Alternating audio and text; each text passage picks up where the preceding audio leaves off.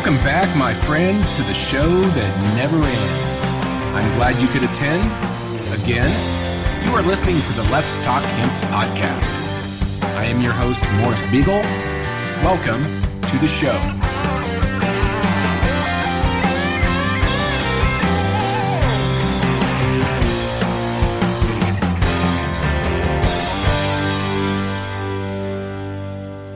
Hello, friends, and Happy New Year. Welcome to 2023, a year that will prove positive for the hemp industry. So do not fret, do not quit. The industry is only going to grow over the next 3 to 5 to 10 to 20 years. Our time is coming, slowly but surely. The hemp industry has more opportunities now and increasing significantly into the foreseeable future than at any other time in our industry's short history. So with that, we're going to get into the episode, and I am going to continue on with the Tie Tapes Volume 1 series that I started in mid-December after getting back from the Asia International Hemp Expo and the second annual Environmental Hemp Forum that I was honored to participate in, doing a couple of panels. What panels were those? That was like a global hemp economy panel, and then a hemp paper and deforestation panel. But anyway, I was able to participate along with numerous other hemp leaders, pioneers, and OGs from around the world, like 5 continents around the world. So that was awesome.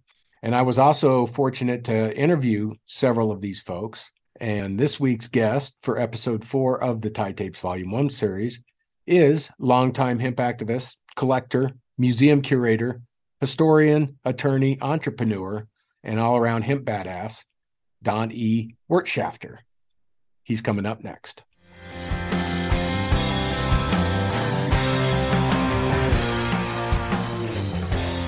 Well, here we are at Cincy Villa and hanging out with Don E. Wirstshafter.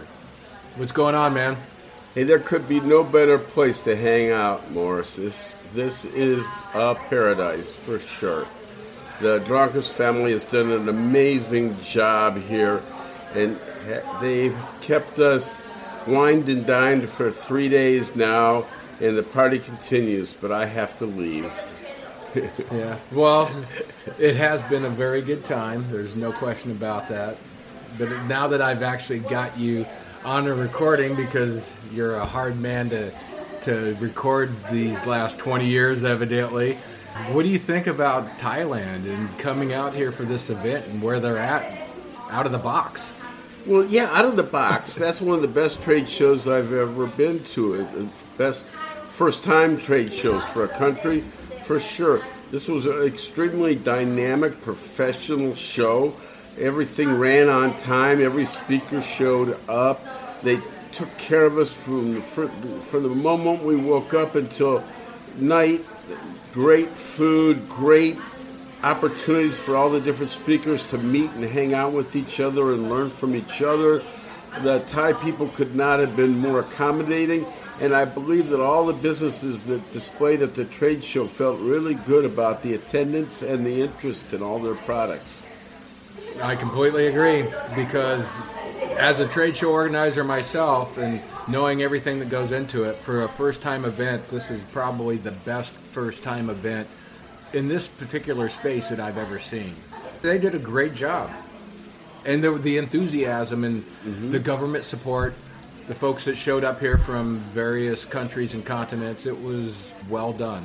And, I think we provided a necessary counterpoint to the first impacts of their legalization, which is there are now more pot shops than 7-Elevens, which is amazing because there's 7-Elevens on every corner in Thailand.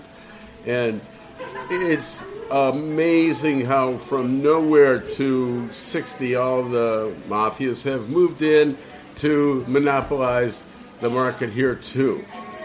I'm not sure on the cannabis side, but at least on the industrial hemp side, I'm very optimistic about what the initiatives are that have been directed by the Queen and the research that's been worked on for the last 10 to 20 years. Yeah. So when they finally flip the switch, it's like they've got things in place, or putting in place, and they've watched how things have operated in other parts of the world and the issues that have been, whether it's in Europe or America, Canada or U.S.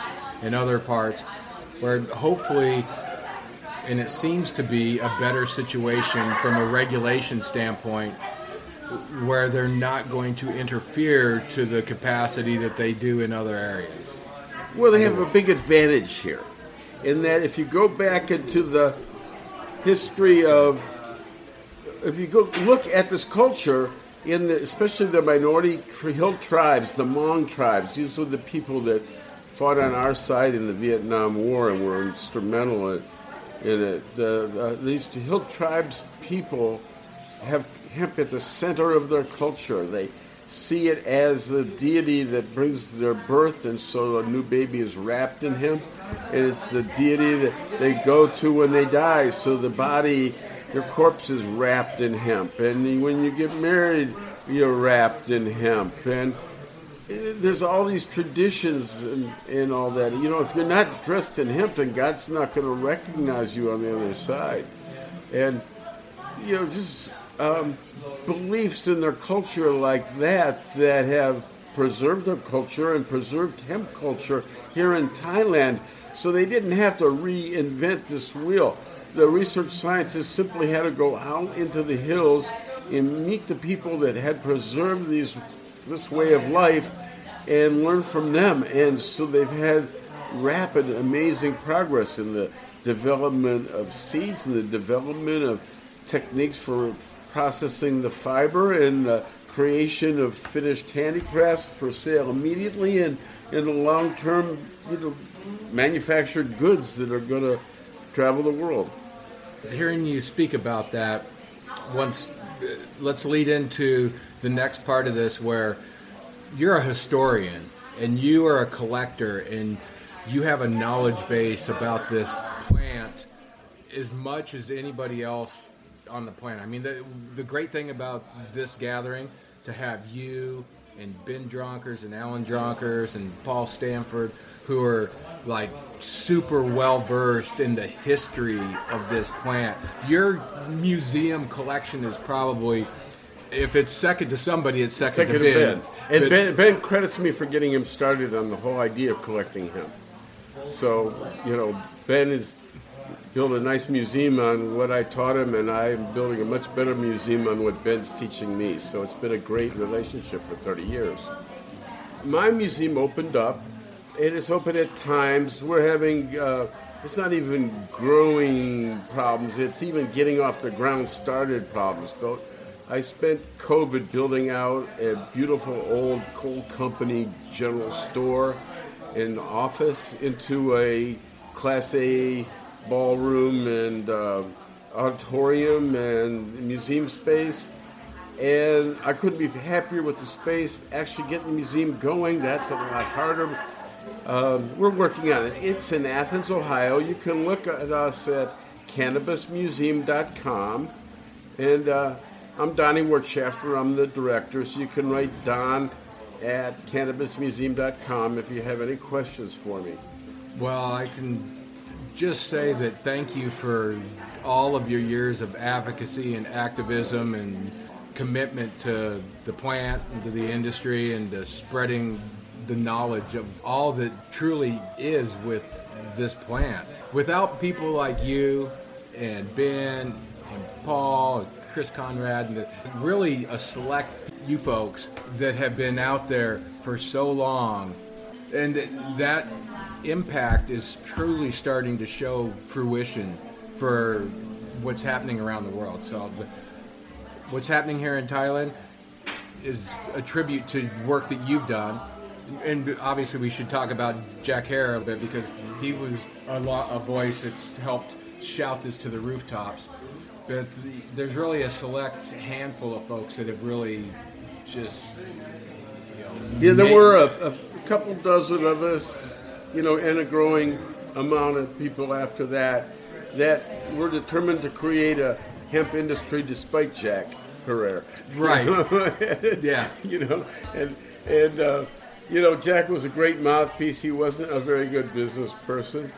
And but it allowed the creation of an industry. And the beauty is we got along and grew this industry together for a long time and created the Hemp Industries Association and taught each other the tricks of the trade and created standards of excellence.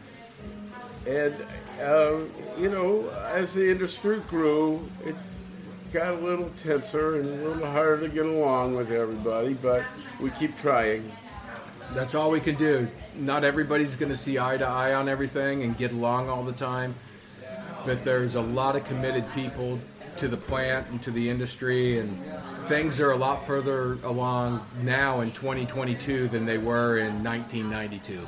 So I was here in Thailand. The focus of my presentation was showing the historical context of cannabis, mostly from a Western perspective, and in the medicine that came out of Rome and came out of Germany and spread throughout the Western world, where they separated cannabis sativa and cannabis indica, and that was basically separating CBD from THC, and cannabis americana was the mix of the two. As soon as they had the two apart, they thought they had two different plants, but they quickly got interbreeding. It didn't have the technology, or had too much fear of the plant, or they didn't know the chemistry, so they couldn't really take these two genies back out of the bottle apart from each other. And we had a mosh of plants around 1870, 1880, and cannabis lost its reputation as being a reliable medicine because of all the interbreeding that happened. But mostly through the over 1,000 containers that we've collected from the dispensing of cannabis prior to 1937, we've proven how reliable of a medicine it was considered, how well the doctors understood THC from CBD versus the combination of the two. They certainly understood decarboxylation and would sell you a raw tincture or a cooked syrup to give you THCA or THC. And all these other features they understood quickly: product quality, standardization, and all the lessons of the modern pharmaceutical industry. Cannabis evolved by 1937. It was a modern-day pharmaceutical, but it got squeezed off the shelf for no good reason at all other than politics. The pharmaceutical industry basically put the kibosh on everything. Everything, yeah, and it's still working. We're only getting some industrial hemp because the handcuffs are starting to come off the medical and recreational use of cannabis. And we understood that 20 years ago. It was everybody trying to find cracks at the egg to get the egg open, because it was a really tough egg that we were trying to crack. Quick other point here. So this legislation that Biden just signed seems like it's pretty pharmaceutical driven for medical research and all this stuff. Although he signed the research act, I hadn't paid attention to the U.S. Well, yeah, I know we're like stuck in Thailand. But yes. It's embedded. This is embedded. We're not stuck. Yeah. But I understand. This is about research. Sure. It got crazy because understand that all these synthetic cannabinoids weren't developed for recreational use. They were developed for use in the lab, where they needed strong chemicals to enhance the endocannabinoid system or to block aspects of it. And then these things, 20 years after their invention, started to make it out of the lab and into Chinese labs and into the U.S. recreational market. And there were all kinds of unplanned circumstances about it that really almost cost cannabis its reputation, and still might. It's a crazy world we have out here. And I'm a big advocate for the natural plant. I'm a smoker. I'm a joker, a midnight toker. Yeah, right. But I think it's hard to get a vape in one of these vapes into my mouth at all, other than just the taste of the yuck that people put in them these days. And I hated that the industry started out really nice with those things, and it went to the bottom really fast, and that I wouldn't touch this stuff on the market today. And stuff like that's going on that makes me really discouraged about the future. And like we have to learn the lesson that the pharmaceutical industry learned a little over 100 years ago, where once bottles became cheap and that everybody with a wagon could be in the pharmaceutical industry, taking old bottles or used bottles or new bottles and putting who knows what in it and selling it as the latest cure, or putting drugs in it and not telling people and getting them addicted. All these things were going on before the industry got regulated by the government in 1906 and 1913 and on. And it professionalized that industry and created the large pharmaceutical companies that we know of today. They were all making cannabis products. I can prove that. And they were all competing over the best of their cannabis products and breeding better cannabis and talking about the quality. Their quality of American-grown cannabis is as good as the best imported Asian cannabis, and all these things through the 1930s until it was taken away from them. But cannabis was a reputed mainstream medicine that was not controversial until it was made controversial as a matter of social planning and sabotage. Well, Donnie, you have just laid down the fucking facts like nobody else. And I greatly appreciate that. And for sure, Morris. Good luck with you. Good luck with your shows. It's great to hang out with you in Thailand. Yeah. All right. Thanks again for everything you've done. All right. Have a good trip home. All right, you too. Thanks.